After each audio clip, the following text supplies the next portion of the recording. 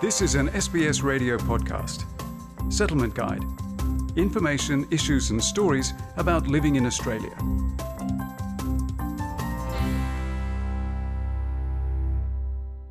SBS acknowledges the traditional custodians of country and their connections and continuous care for the skies, lands and waterways across Australia.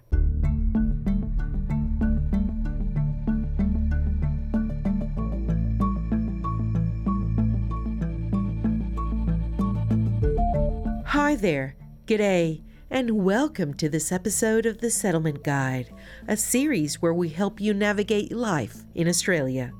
Whether you arrived today, have been living here for years, whether you were born in Australia or you're planning to move here shortly, this series is for you. My name is Claudiana Blanco, and I came to live in Sydney more than a decade ago, and I'm still learning about life down under every day. Today we will explore what you need to do if you get bitten by a snake or a spider. Contrary to popular belief, most spider bites in Australia cause minimal harm, and bites from venomous snakes are not that common. But it is important to know how to react, as some bites can be life-threatening. Our general approach to someone who advises us they've been bitten by a snake is we treat all instances of being envenomed, even in the absence of symptoms, because it's most safe to do so. Spider bites are probably a little bit trickier. Often the type of spider or the type of injury is not known. So whether it's a redback or a funnel web or some other type of spider, often it's just, I'm concerned I've been bitten by a spider, I'm not feeling well. So when there's more symptoms than just pain at the site, we start to get more concerned and escalate care. Let's get started. Australia has a reputation for venomous animals, but when it comes to spiders, it is considered a lucky country. The medical director of the New South Wales Poisons Information Centre, Darren Roberts, explains. There's really only one spider that we're particularly worried about, and that's the funnel web. Although there's a lot of talk about redback spiders being toxic, they can cause you to be unwell, but chances of dying or even having severe poisoning requiring hospital admission is very low. So all other spiders in Australia are generally considered to be low or non-toxic.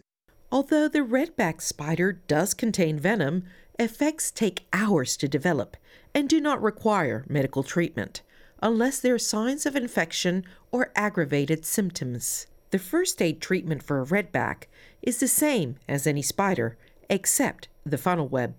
Wash the area with some antiseptic, double check that your tetanus is up to date, and otherwise it's a matter of just watching and waiting. Symptoms, if they do develop slowly, and they don't always require people to have to go to hospital.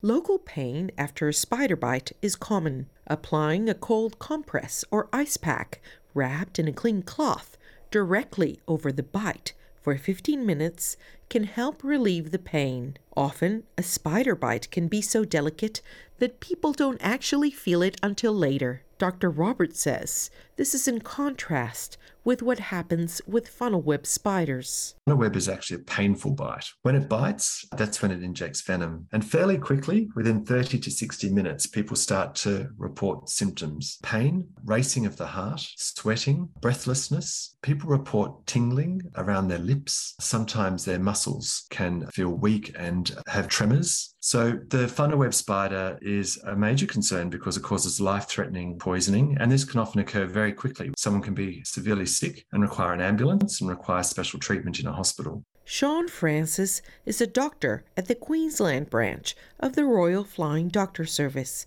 a not-for-profit provider of aeromedical transport, healthcare, and 24-hour emergency services in Australia's rural and remote communities. The Royal Flying Doctor Telehealth line is the first point of engagement for health advice. 000 calls redirect to this line when patients need aeromedical care, including for snake and spider bites.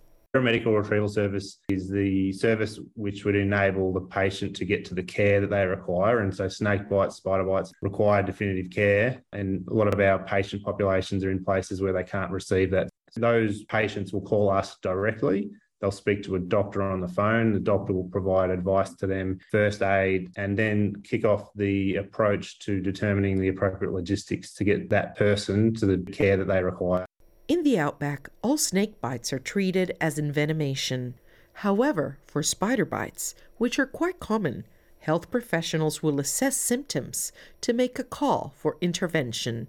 Dr. Francis explains. Our general approach to someone who advises us they've been bitten by a snake is we treat all instances of being envenomed, even in the absence of symptoms, because it's most safe to do so. Spider bites are probably a little bit trickier. Often the type of spider or the type of injury is not known. So whether it's a redback or a funnel web or some other type of spider, often it's just, I'm concerned I've been bitten by a spider, I'm not feeling well. And so when there's more symptoms than just pain at the site, we start to get more concerned. That's a trigger for us to intervene and escalate care. The advice for any bite from a large black spider, which may or may not belong to the funnel web spider family, is to treat it as a medical emergency. Dr. Roberts outlines the first 8 steps. What we do is we apply a pressure immobilization bandage that is tied around the bite site and then up and down. It's a bandage. It's not a tourniquet. And the person lies very, very still until the ambulance comes to see them. When someone is bitten by a funnel web,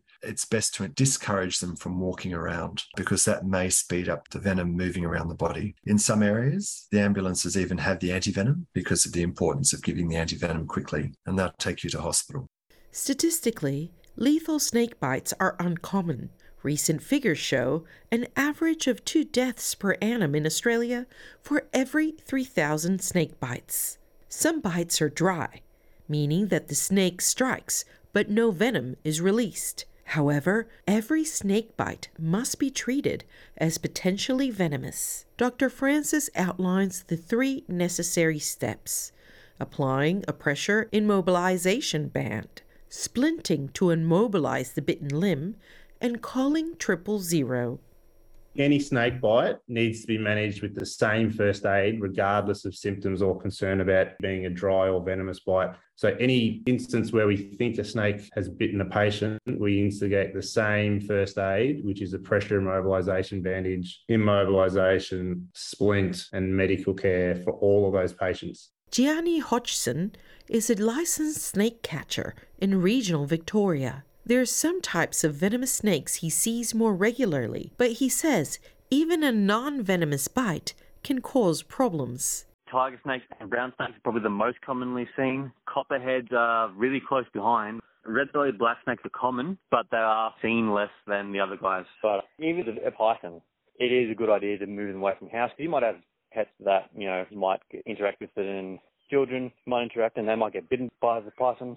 Not venomous, but, they could have bacteria and stuff that could be bad. Plus, no one really likes to be bitten anyway. Snakes are not likely to attack unless they feel threatened or scared. Mr. Hodgson shares some tips on what not to do when you notice a snake.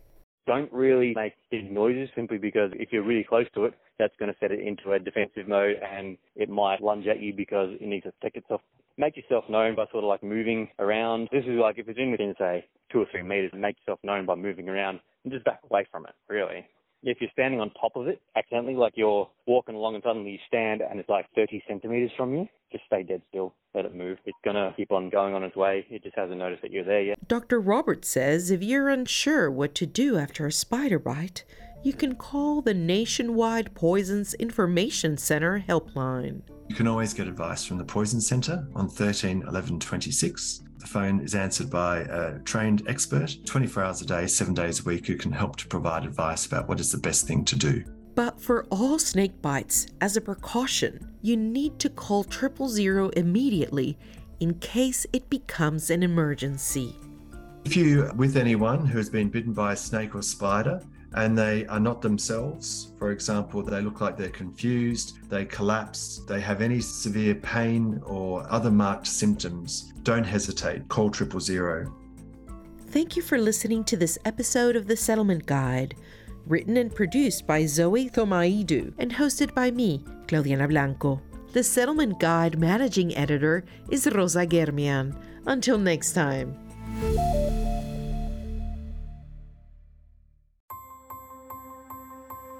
This was an SBS radio podcast. For more Settlement Guide stories, visit sbs.com.au/radio.